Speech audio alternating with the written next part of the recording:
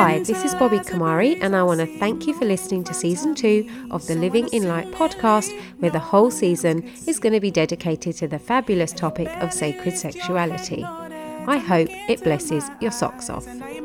My heart is to equip parents and equip those that are in places of leadership and those that are mentoring, and just have young people around so that we can present the truth about sexuality, the biblical blueprint for sexuality, to our children so that they actually understand what a beautiful gift they have and what they've been wired for and who they are, so that when they come across counterfeits, which they will, and when they come across the assault, when they come across sexual messaging, and when they come across even their own hormones, that they will have an intimate knowledge and actually a respect and a value and a love for biblical sexuality, and a value for their own gender, and a value for their own purity, that they will be able to reject every counterfeit. So that's my heart's desire, and I do believe that we can do it. So I'm really excited about equipping those of us that are parents and leaders in any way. As I mentioned earlier on, that heterosexuality or any kind of sexuality is actually not necessarily nature, but it's actually nurture. It's the way that we nurture people. It's the way that children grow up. It's the environment that they have, the influences that they have, the culture around them. That's what actually shapes your sexuality. So you could be someone who may have particular dispositions or particular traits, but depending on the environment that you actually grow up in, that's what predominantly goes on to shape your sexual journey. Before I do anything, though, I'm going to pray.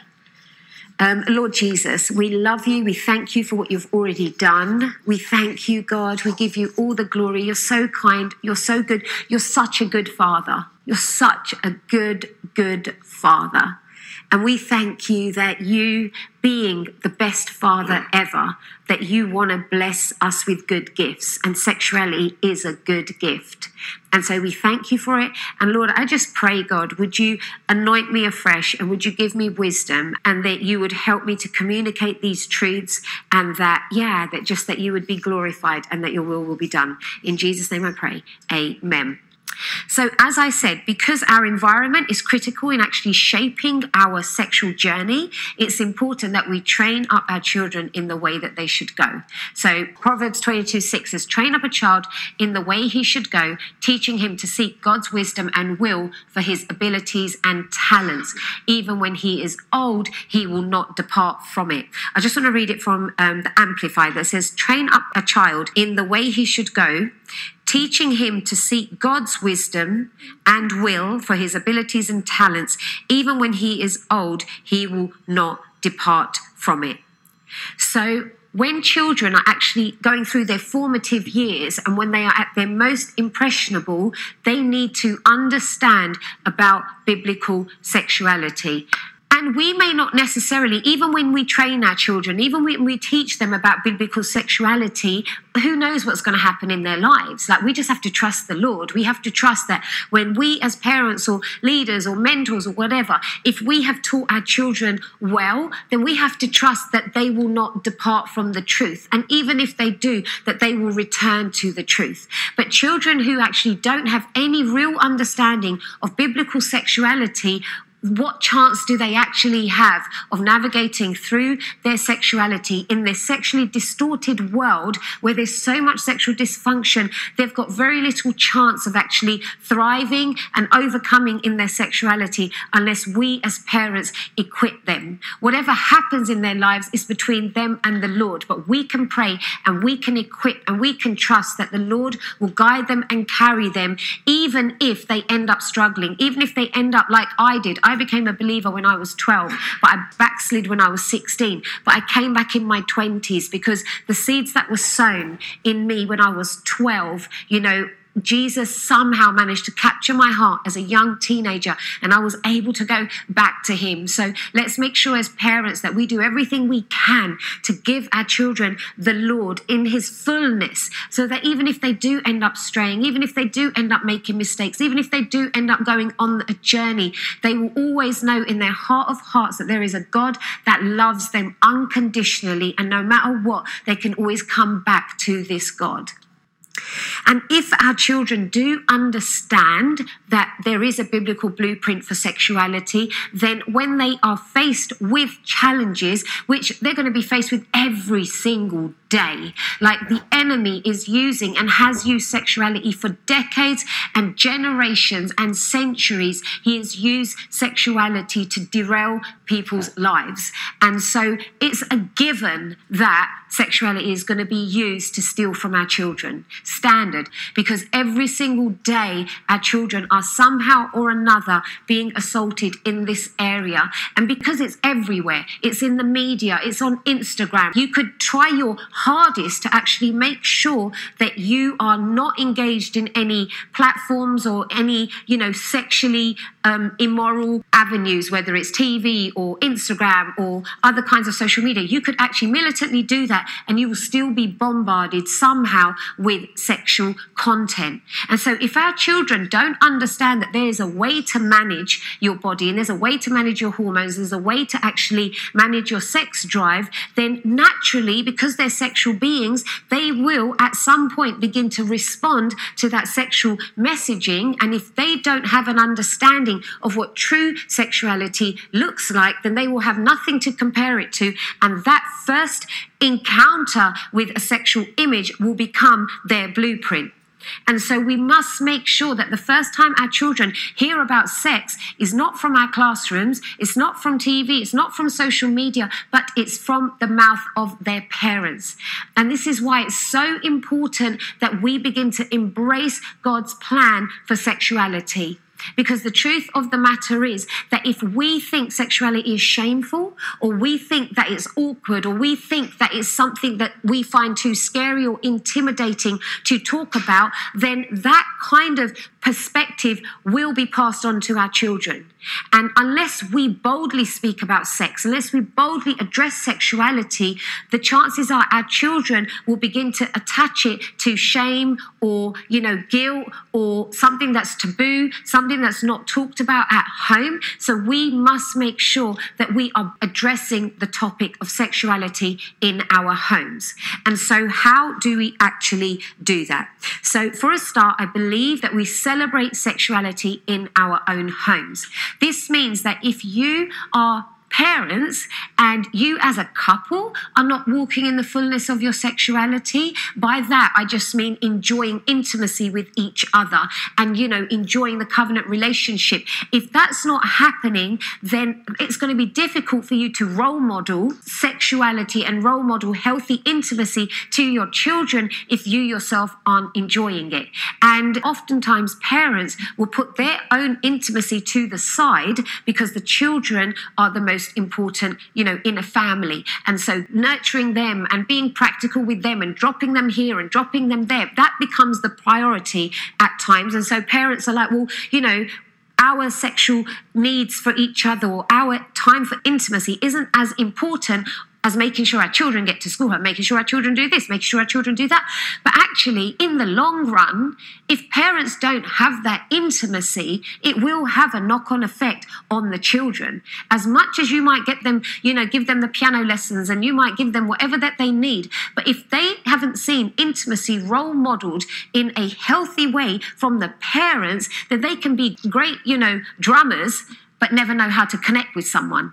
And so it's really important as parents that sexual intimacy is a priority in your own home, which you role model to your children so that they know that healthy intimacy is something that's being enjoyed in the house. Now, obviously, if your children are super young, they may not understand that mum and dad know how to be sexually intimate with each other. But what they should see is mum and dad holding hands. What they should see is mum and dad flirting with each other. Mum and dad actually cooking together, a lot of non-sexual touch, kissing. Like, this stuff should be normal. There should be eye contact in the house, like children should be picked up. And this is a crucial thing, in the stages of development where children are actually being nurtured.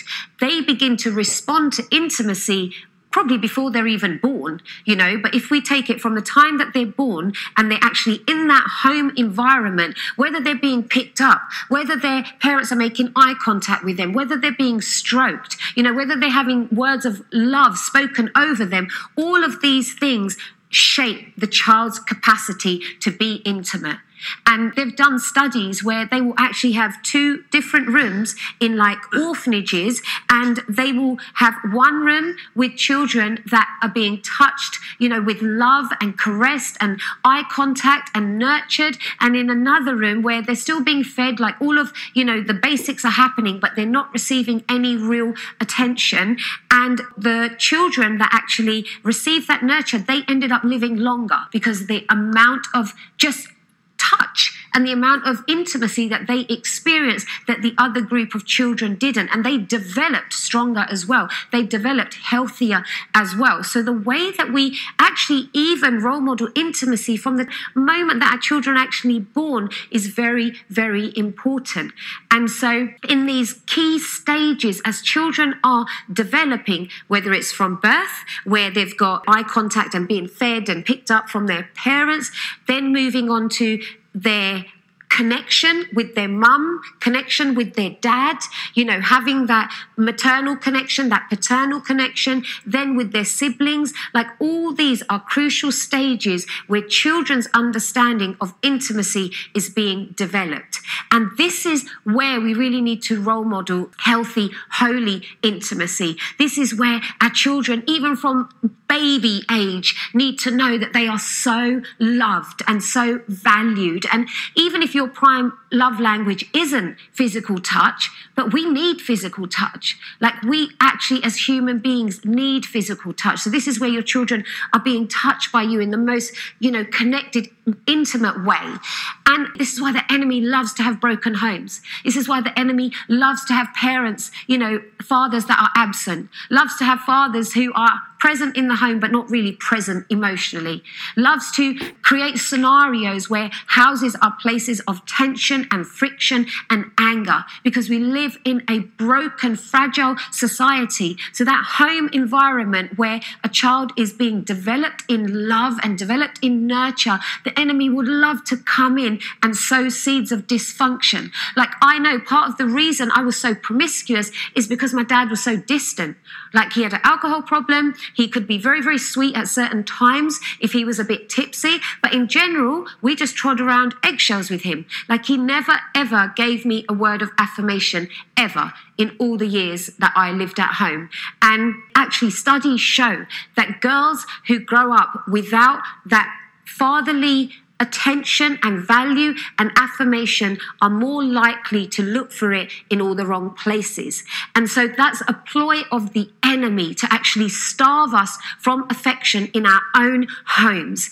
And we, as believers, we must come on the offensive. We can't wait for things to happen. We can't wait for our children, to go to school and hear about sex and then tell you that, oh, mum, today I heard that, we're allowed to do this. And then you can't, come on the defensive and be like, oh, I'm going to go and see your head teacher. No, we have to be on the offensive. We have to be actually teaching our children the truth, making sure that they know about the image-bearing identity, making sure that they know that they are loved. We don't wait for dysfunction. We don't wait for the enemy to attack and then we try and protect our children. We have to come in the opposite spirit every day and actually tell our children how loved they are, tell our children how valued they are, tell them that they're image bearers of Christ.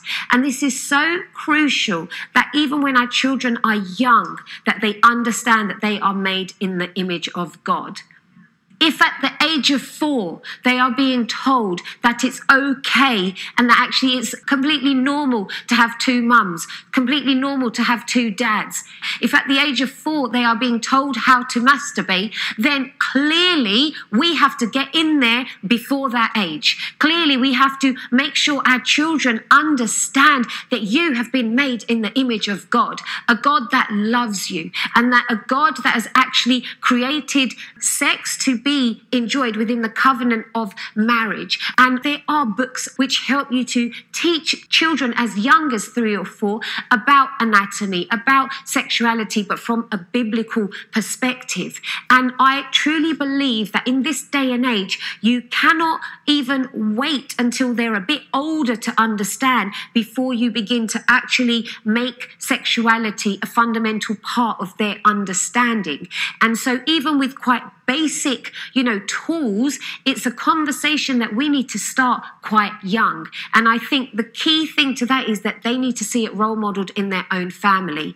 And it might not be possible because you might have a broken home, or you might have a single family where actually there are no male figures around, or you may have a father who's raising his children and there are no women figures around. But this is why the church has to rise up, because we must collectively raise our children. Like, if you are part of a family and you know someone in your community doesn't have a male role model, become that male role model. If you know that there are single parent families and they are, for whatever reason, going without that nurture and going without that constant affirmation of family, become that affirmation of family. Like, we cannot expect families in this broken, fragile world to just fend for themselves. Like, we have to come into that brokenness, Christ within us, the hope of glory, and actually work together to raise our children so they understand what intimacy and they understand what family is about, even if in the natural they don't have a mother and a father around. And to teach our children about biblical sexuality, to teach our children, like my nephews, they're not really even believers yet.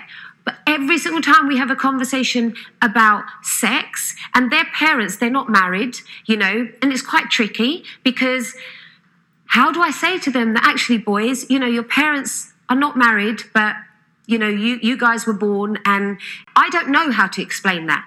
All I know to say is that sex is a gift from God. And as a believer, boys, I believe that sex is holy and that you have it when mum and dad are married, and only when they are married. And it's a gift. And so I'm constantly telling them that. And when they come running from the playground and they say the bad word, which in their mind is the word sex, and then I will say, no, let's talk about it. Let's actually talk about it. Like, what do you think sex is? And I will instigate a conversation about sex with them. Because I want them to know that they can come anytime to me and talk about it. I want them to know that it's not a shameful subject. I want them to know that God has a beautiful plan for sex. And I also want them to know that things like pornography, that they weren't created for pornography. I want them to understand that boys and girls are made in the image of God. And that if you ever saw a pornographic image, you have to know that what someone will try and show you is someone who's actually an image bearer of Christ. Like, they've been made in the image of God. And to look at that pornographic image would be disrespectful towards someone who's been created in God's image. So these are the conversations that we're having. And this is what our children need to understand. Biblical sexuality was created to be enjoyed as a blueprint that God has written in his word for all of us to actually embrace. And we slowly begin to unpack that for them. We also help them at a very young age to embrace their gender. Like, for a young boy and a young girl, they need to understand what it means to be feminine, what it means to be masculine. And they may not necessarily fit into that box, if you like, at a young age. Like, you might have a tomboy, you might have a boy who actually really likes being arty and crafts-based. Totally fine. That doesn't matter. But we have to teach our children to celebrate their gender. We have to teach our children from a young age that your gender is so connected to the purpose that you have on earth. And it doesn't mean that you're going to do this, or it doesn't mean that you're going to do that, but love your gender. Like, as a boy, you are strong. And that doesn't necessarily mean physically, but strong in spirit. It means that you are a protector. It means that you are a lover, that you are a nurturer, that you take the initiative, that you are a leader, that you can afford to be vulnerable. You can afford to open your heart. Like, these are the attributes that we teach our children from a young age. Embrace them. It's part of the way that God has made you, because you're reflecting the attributes of God, even as a young child, teaching them to boldly reflect the attributes of God. With our girls from a young age, teaching them that you are beautiful. You don't have to change for anyone. No matter what you see in the magazines, no matter what you see on TV, no matter what you see in your school playground, you are loved and accepted just as you are. And teaching them that if someone comes to you and wants to touch you, no. because your body is holy and it's sacred, and you were created for love. You weren't created just for anyone to touch you. You have been created for love, and you honor your own body and you honor other people's bodies, so you don't try and touch other people's. But at the same time, I believe we need to teach our young children to celebrate each other. So as a boy, that a boy would be celebrating a girl, and a girl would be celebrating a boy. And I think we have forever lived in a culture where there's this separation between boys and girls. And there's so much mystery, and mystery is beautiful. But when mystery becomes taboo, and when mystery becomes so exotic because it's not talked about, and it's something where boys and girls are almost alien to each other, then what ends up happening, this mystery actually leads to a place of sexual angst, because what's exotic becomes erotic, and leads to a place of frustration. Because if boys are not validating girls and girls are not validating boys, and we're not actually celebrating one another as children. So I can look at if I'm a young boy, I can look at a young girl and say, you are beautiful. You are blessed. Like, everything about you is glorious. You reflect God in the most amazing way. I love the way you draw. I love the way you dance. I love the way you lead. Like, if our children are having these conversations with each other at a young age, then when they grow up, they will value and honor one another's gender. It won't be so taboo that, you're a girl, or you're a boy, it won't be like that, because we're raising our children to actually celebrate each other and celebrate gender. And actually, for a young girl, that, you look at your brothers or you look at boys with a respect and an admiration. They are the sons of God, and we value them. And actually, we want them to pursue after God, and we want them to be everything that God has created them to be. And we want them to walk in honor and in valor, and we want them to walk in dignity, where there's a mutual celebration and edification of the genders when you're a child. Then when you grow up, it's not awkward complimenting a woman. It's not awkward complimenting a boy. You're not made to feel shameful. You don't feel as if, oh my gosh, am I flirting with him? Because you've grown up with this culture of actually edifying one another, culture of seeing God's beauty, culture of seeing the male and female as image bearers of Christ. And when we grow like this, then actually we demystify some of the taboo associated with the opposite sex. And I believe that if that is in place, when children are actually growing up, they are less likely to resort to porn or masturbation, because there's a freedom there. Like, it's not so mysterious and taboo anymore. They can have conversations with the opposite sex. They can have conversations with males and females in such a healthy, holy way that they still value sex and they still value the mystery of sex. But there's such a celebration of one another's genders, and such a celebration and a value of image-bearing masculinity and femininity, that there's such a respect and an honor there that actually shifts culture, and we begin to do that in our living rooms as parents. And I think also what's crucial is actually fostering heterosexuality, because before, gay marriage and homosexuality became so prominent in our culture, and before it became legal, most families and most environments knew that homosexuality or homosexual marriages are not legal. But now that it has become legal, now heterosexuality and homosexuality in the eyes of society are deemed equal. This is why in schools they now teach you that, yes, you might have a different home setup. You might have two dads, or you might have two mums, or you might have even more than that. Like, who knows? But we have to raise our children with an understanding of what covenant marriage looks like between a man and a woman exclusively. Because if we don't do that, what will end up happening is homosexuality will be just as much a viable option for our children as heterosexuality. Because they haven't been taught any different, because they haven't had any distinction made. And when the voices in society constantly tell you that they are equal, then unless our children hear it from us in love, our children will also think that they are equal. Why would they not, unless they understand the truth? And so not only are we fostering holy intimacy, but we are also fostering heterosexual orientation in our houses as well. And that means having open conversations with your children, even at a young age, asking your children about some of the stuff that they are seeing at school. Ask your children about some of the lives that their friends are leading. Like, what are the family environments like for the friends that your children have at school or some of the groups that they go to? What do your children think of that? Like, unpack that conversation. It doesn't mean that your family is so set apart that you have no knowledge of what's going on. Like, we actually want our children to be salt and light. We want our children to reflect a heavenly culture.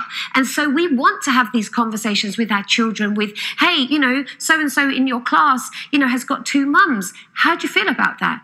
But not because you're trying to judge, but helping them to understand that there are so many broken families. Like, you could have 2 Christians, a man and a woman together with sheer brokenness in their home. But what do our children think of brokenness in the family? How do they compassionately love every single family whilst at the same time upholding a biblical view of what God's ideal for a family network might look like? So having these conversations, because if we don't, then they will end up taking things in, absorbing things, making their own judgments, and then making decisions based on those judgments because we are not having those conversations in the house.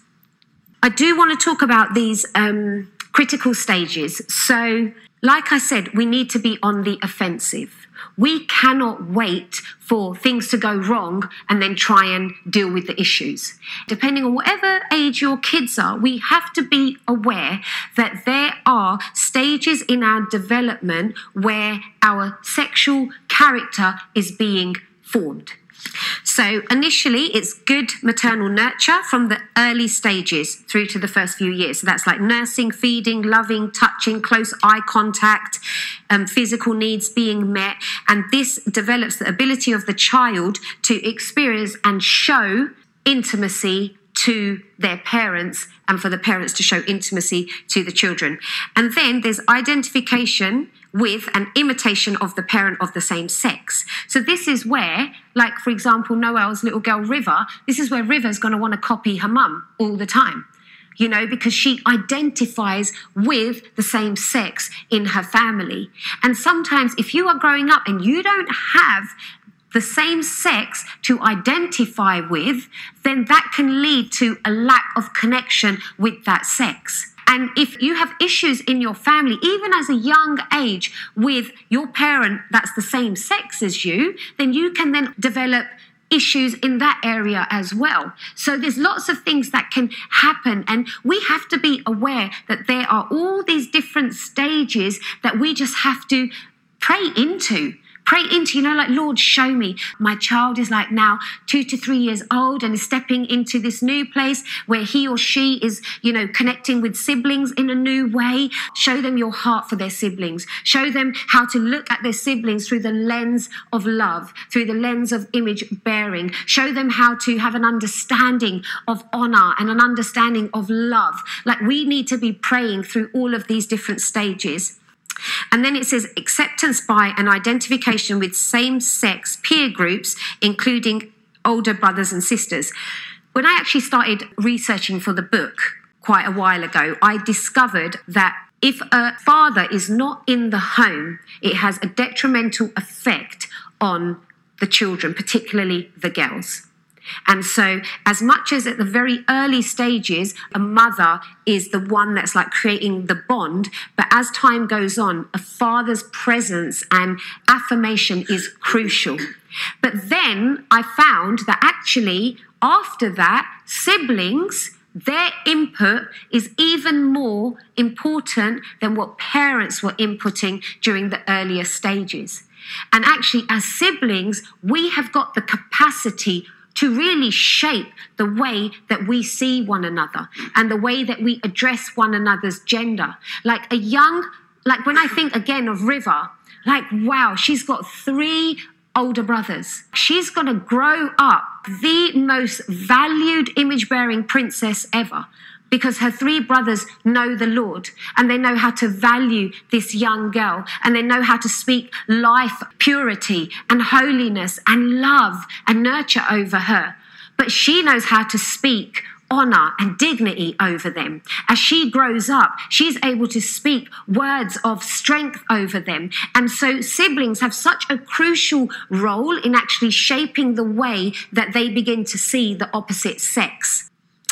And then it goes on to say the day in and out treatment of boys and girls, the biological hormonal rush of puberty, falling in love, like all these are crucial stages.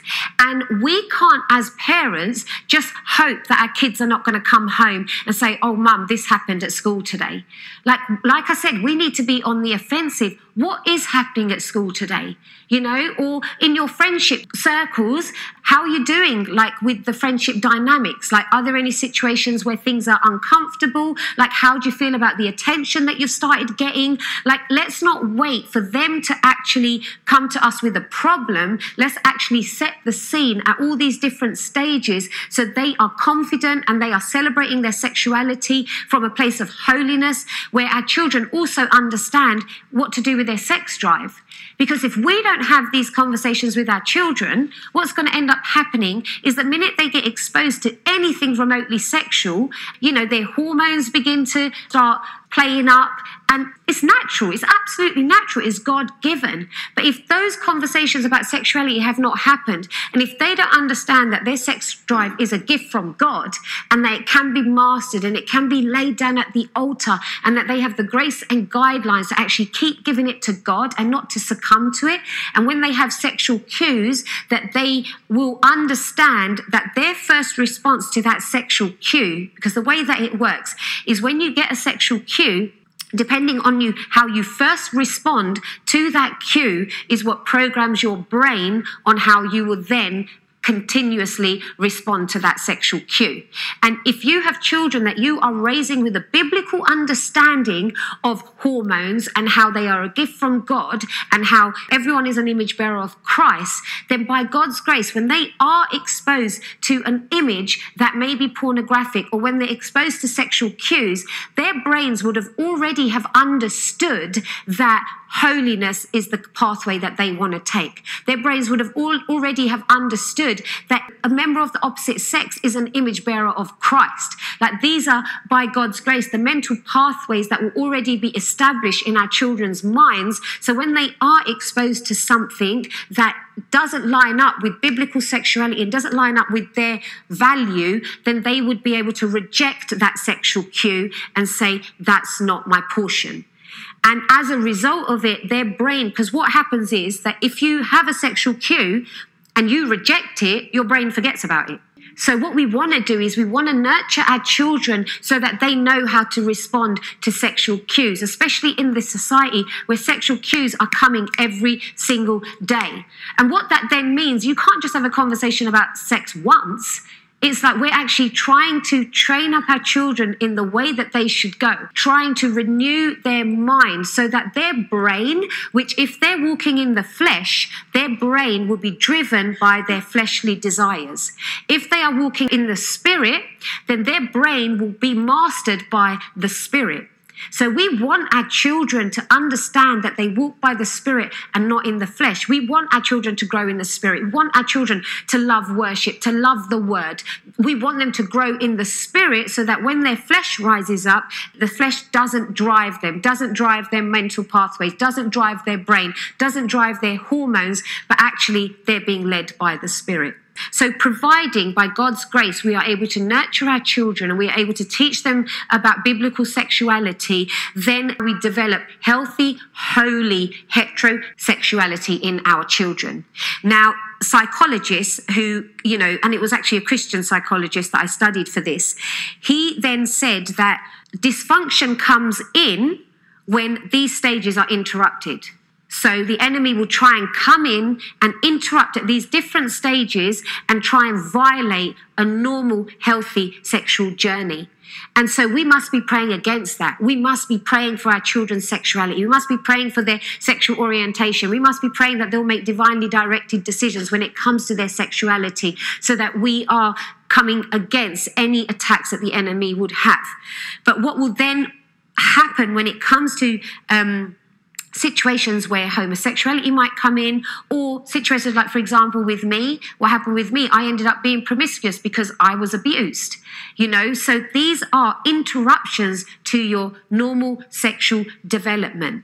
And again, these are things that we need to be praying against. And going back to like role modeling intimacy in a positive way and really making sexuality something that's not shameful. So I always find like the Jewish tradition really amazing. The fact that when husband and wife consummate their marriage for the first time and the blood is shed, because the hymen breaks and the blood is on the sheet, like that sheet is shown to the entire community, including children. Like in the Jewish tradition, children know what happens in the marital bed. Children know that sex is a holy thing and that it's something that the whole community is not ashamed about.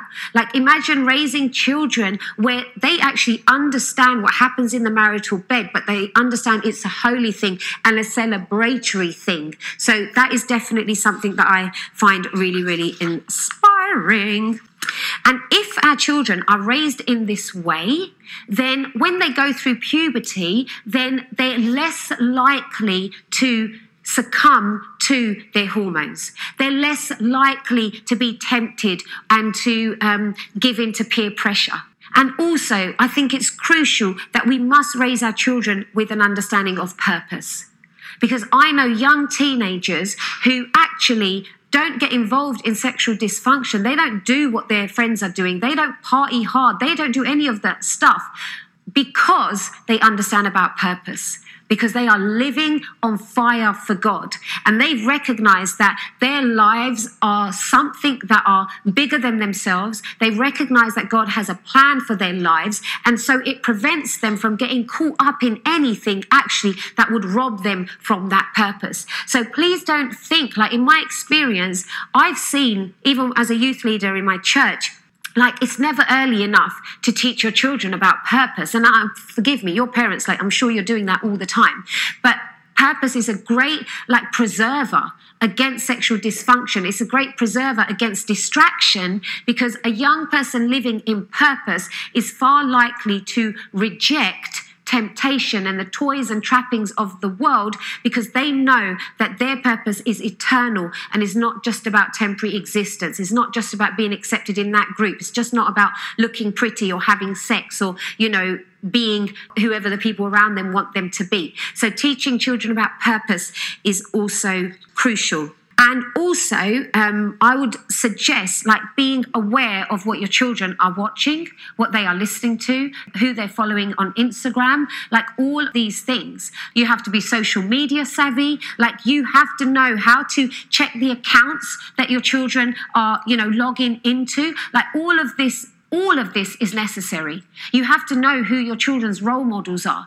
You also have to know who your children are watching. Go through the books that your children are reading, but explain to them why. As you give them this beautiful blueprint of sexuality, as you help them to understand why it's worth saving, why it's worth preserving, why it's worth rejecting temporary, propositions for, while you're doing all of that, give them accountability. Tell them that, babes, you're allowed to log on to any Instagram account you want, or you're allowed to watch whatever you want, but I have to have access to it. So you're building trust, but that they also understand that there is an accountability there. Find out what your children are actually watching on TV. Like I found out that the quickest growing area of genres of books is child porn, like teenage porn. So you could have, like, your child could get hold of a book in school or through friends that you have no idea about.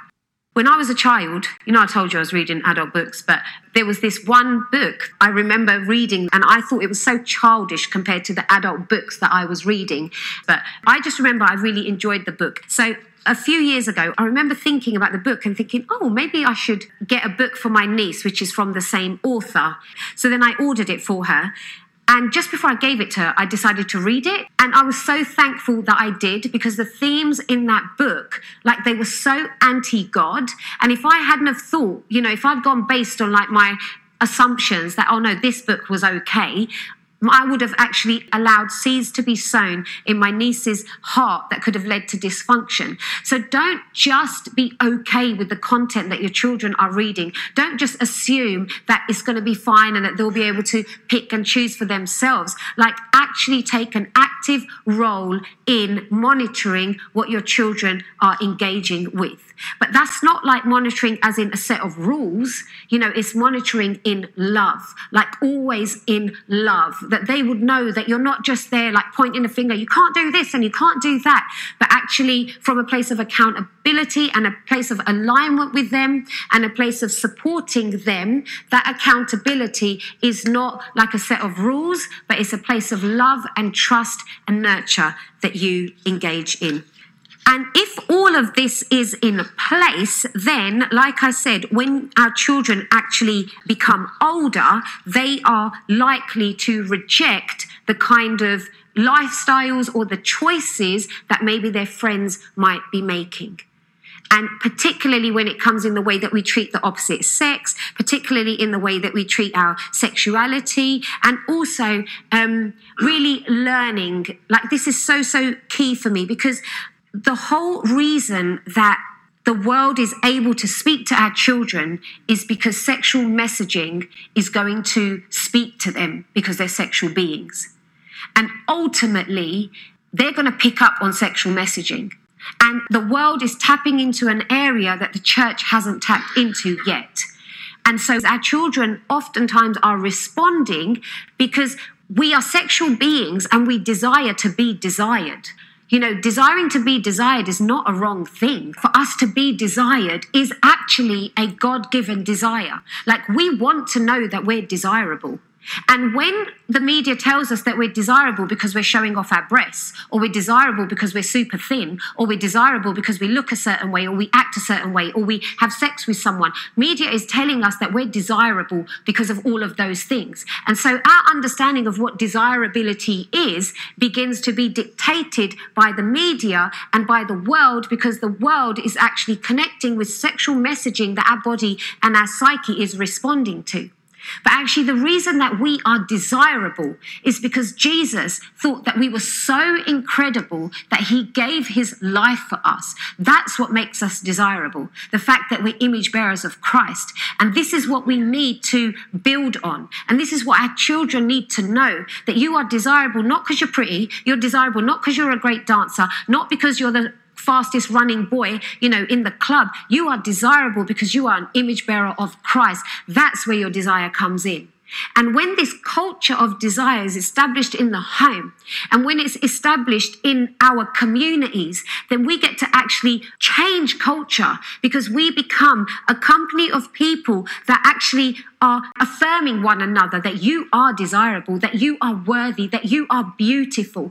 And imagine creating that kind of a culture around us where you know you're desired, and so you don't look to illicit ways to feed that desirability. Our children don't look to porn or masturbation to feel like they are wanted, because they know that they are desirable because they're image bearers of Christ. And they are not only aware that they are desirable, but they are speaking desire over one another. And so what ends up happening by God's grace, this is what I see happening, is a whole generation who actually begin to impact culture because they understand their worth and their desire comes from being image bearers. And they speak that desire over one another, and they speak that desire over this generation. And that no longer are we then looking at each other in lust, no longer are we objectifying one another, but we see each and every person, whether they're siblings, whether they're friends, whether they're partners, husbands, wives, we see the desirability in one another because we're all image bearers of Christ. And if we have that understanding, then navigating through sexuality as a single becomes much easier to navigate through, because you don't need a partner to validate you. You don't need what the world tells you that, if you were desirable, you would have a boyfriend. If you were desirable, you would have a girlfriend. If you were desirable, you would look this other way. We don't need any of that, because we recognize, and we've grown up in the culture, and our parents have raised us, and our leaders have told us, and it's now cemented in our psyche that we are desirable because we were chosen by God. And so we're not looking for that affirmation. We're not going to the first person that shows us attention. We're not trying to find that affirmation in any other place, but we already know it, that Jesus makes us desirable because we're made in his image. So I'm going to ask that if it's okay with you two, Diana and Ryan, just to come up, because they truly inspire me when it comes to the way that they raise their children and just the way that they have role modeled intimacy in their family home has just been so precious. And we all know their children, like their children are a prime example of just incredible fruit when you're role modeling intimacy in such a powerful way. So just a short amount of time, could both of you share? And I'm sure many of you are already doing this. Everyone could already be doing this. But let's be encouraged and celebrate how this particular couple have raised and developed the sexual journey or identity of their own children. All of our children are perfect. Because they're all robots. No, the truth of the matter is we're raising humans. Yeah. And we also are humans. And without Jesus, none of this matters. And something the Lord told me a few years ago, there was so much fear on me to get it right. So much fear. And I put that fear on my kids. And I was very harsh and very religious towards them because I wanted them to be perfect Christians. And the Lord tapped me and said, why are you trying to raise your kids without a need for a savior? And I was like, what? And he said, they're going to need a savior just as much as you do. Yeah. And so by trying to parent them from fear means you have no faith in who I am and who I'm going to be for them. So I just want to say to parents of adult children, God is still their God. Yeah, it's good. Just as he is ours. And as for me and my household, we will serve the Lord. As for our household, we will serve the Lord. Prayer never stops being the most important thing. Totally. Yeah. Because no matter what our failures are, no matter what our flaws, our fears, our places of healing that we still need, that we're still in process of, Jesus is the only one who is complete and whole, and he knows their design. He knows their destiny. He's constantly breathing and speaking over them. So we just get to pray right now as they're adults. We get to pray and say, Lord, what's on your heart? Because we have all this, we have all these issues where we think, oh, if this were okay, oh, if this would just get fixed, oh, if they would just trust God. And a lot of times we just have to bring that to him and then give it and then let it go and say, okay, what's heaven saying over my kids? How do I get out of the fear place and into the faith place? And just agree, because the kingdom moves by agreement. And so when we come into agreement with Holy Spirit, it's the most powerful thing we can be doing for our kids once they're older. Yeah. I mean, it's really powerful when they're younger too, and we may get it and we may not, but anything you want to add? Just on a practical level, just that having dinner with your family just makes just the time where everybody stops all the craziness and sits down and is forced to be at one place, one time, at the same time, and eat some food and just briefly catch up on your day or what's going on. And if there's something going on or something coming up, just that touching base time. My wife did a good job always doing that, not every day, but as often as she could, forcing everybody, because otherwise it doesn't come naturally. Everybody just wants to do this or watch that and on their things. So you really have to, it doesn't come natural, but it really is healthy as far as building the communication and giving opportunity for those conversations about sexuality or whatever's coming up or just general life. And I think that made a big difference in our family as far as just helping our kids stay connected to us and to each other, the siblings. So. Yeah, amazing. And no conversation was off limits, but honor was always required. Yeah, that's good. So it was always, honor was always, all my nieces and nephews, they come over. You do not get to diss your parents in front of me. You do, if you have an issue, we can talk about it, but you cannot be dishonorable towards your sibs, towards one another. That was kind of a hard line we put. Some of your friends will come and go when you're a kid, but you'll always have your brothers and sisters with you. So that's your first and foremost friendship, is encourage that and not let that be like you dissed or disregarded. Yeah. And lastly, we made a habit of blessing, especially like on birthdays. You get the special red plate. And everybody who's been invited, even if they're not part of our immediate family, we go around the table and everyone gives a blessing. They either say something positive or admirable they see about that person, or they give a blessing about that person. Ben, what can we say about Ben? That's usually how all of Sam's blessings start. But there was a couple of years when they were in their teenage years where it was really hard to keep them focused, and it was really hard to keep them honoring, and it would devolve into, joke after joke after joke. But now that they're a little older, we've come back and they value it. And the blessings are there because we laid the foundation even when they weren't getting it. So don't get discouraged. Like if you're in it and they're not responding, do it anyway. Amen. And then hand it to the Lord and trust him. Amen. Stay and no there, cell guys. phones at the table. Oh, no, that's so good. Yes, guys, just stay there, please. And I do just want to, Ryan, will you stay there? I do just want to really encourage you, once again, I said this at the beginning of this session, is that even if your children are walking in what is contrary to what the Lord has for them, like trust the Lord. Like the same way he stewarded your life, he will steward their life as well. And just trust that and I know you guys know this, but let me just encourage you afresh that the Lord will bring them back. The Lord will make crooked paths straight. He will redeem. He will have his inheritance in their lives. But as parents in the 21st century, we cannot be silent about intimacy and sexuality. And if we are doing not just a disservice to the gift of sexuality, but we are actually throwing our kids in front of a bus, because dysfunctional sexuality is such a huge tool that the enemy has used again and again to annihilate destinies and callings and actually lead so many people to death in one way or another. And we must rise up as parents. This is not a topic we can ignore. It's not a topic that we can be intimidated by. Like, this is a topic that will set this generation free. It will set your own children free. So just be encouraged that he's using you for something quite glorious. I would love for Diana and Ryan to pray. I just feel that like he chose you guys. He chose you guys. Like, you are exactly the very parent that he chose for these children. He didn't make a mistake. And even though sometimes you might think that, Lord, I don't know how to handle this, and am I even equipped? Am I doing this right? He chose you.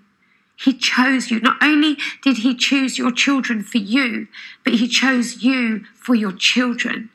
And he sees the struggle and he sees the victories. And oh my gosh, is he delighted in you? And I believe that he's so delighted that you came here today, because you could have deemed this something that doesn't really concern you, or you're not ready for, you've got no place for. And I feel that by partnering with the Lord in this, like, you have so valued his heart, and he will value your heart and what's important to you and what's important to your children. Oh, Lord, everything Bobby just said is so true. That you've handpicked us for these children, knowing our broken places as individuals, knowing our wounded places, Father, and the brokenness from which we've come, and the brokenness in our own relationships, God, and yet you still chose to give these children to us at this time. Because, Father, you have faith in Christ in us, who is the hope of glory. And because you knew that through us as their parents, you would have access to our children. Because the blood of Jesus Christ runs in our veins, and therefore it runs in theirs. And I thank you that your supernatural ability to parent our children despite our weakness is far greater than any regret we have, any shame we've carried, any failure we bear, where we feel we have missed the mark in being a good parent. Forget perfect, even just a good parent, Lord.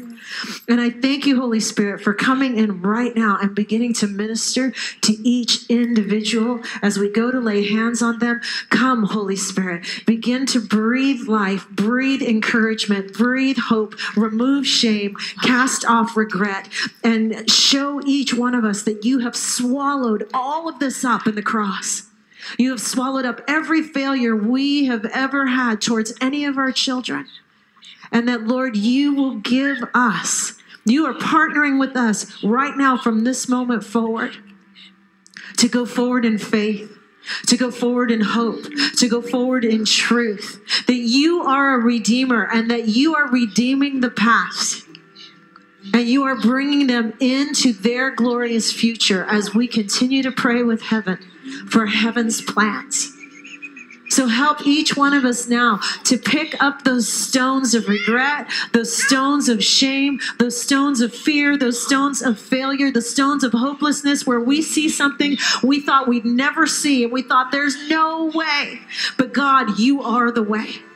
And you can make a way miraculously in each and every situation. So come now, Holy Spirit. We bring you these stones. And we come to make an exchange with you, Holy Spirit. We come to make an exchange with you for your righteousness for our failure. We come to make an exchange with you for your completion for our inadequacy. We come to you for your glory in our humanity and the humanity of our children. Because you are enough. You have saved us. You will save them. Thank you, Jesus. We thank you for the mind of Christ as parents today, that today is a new day. We turn the page and we come into parenting with joyful anticipation of all that heaven has for our children.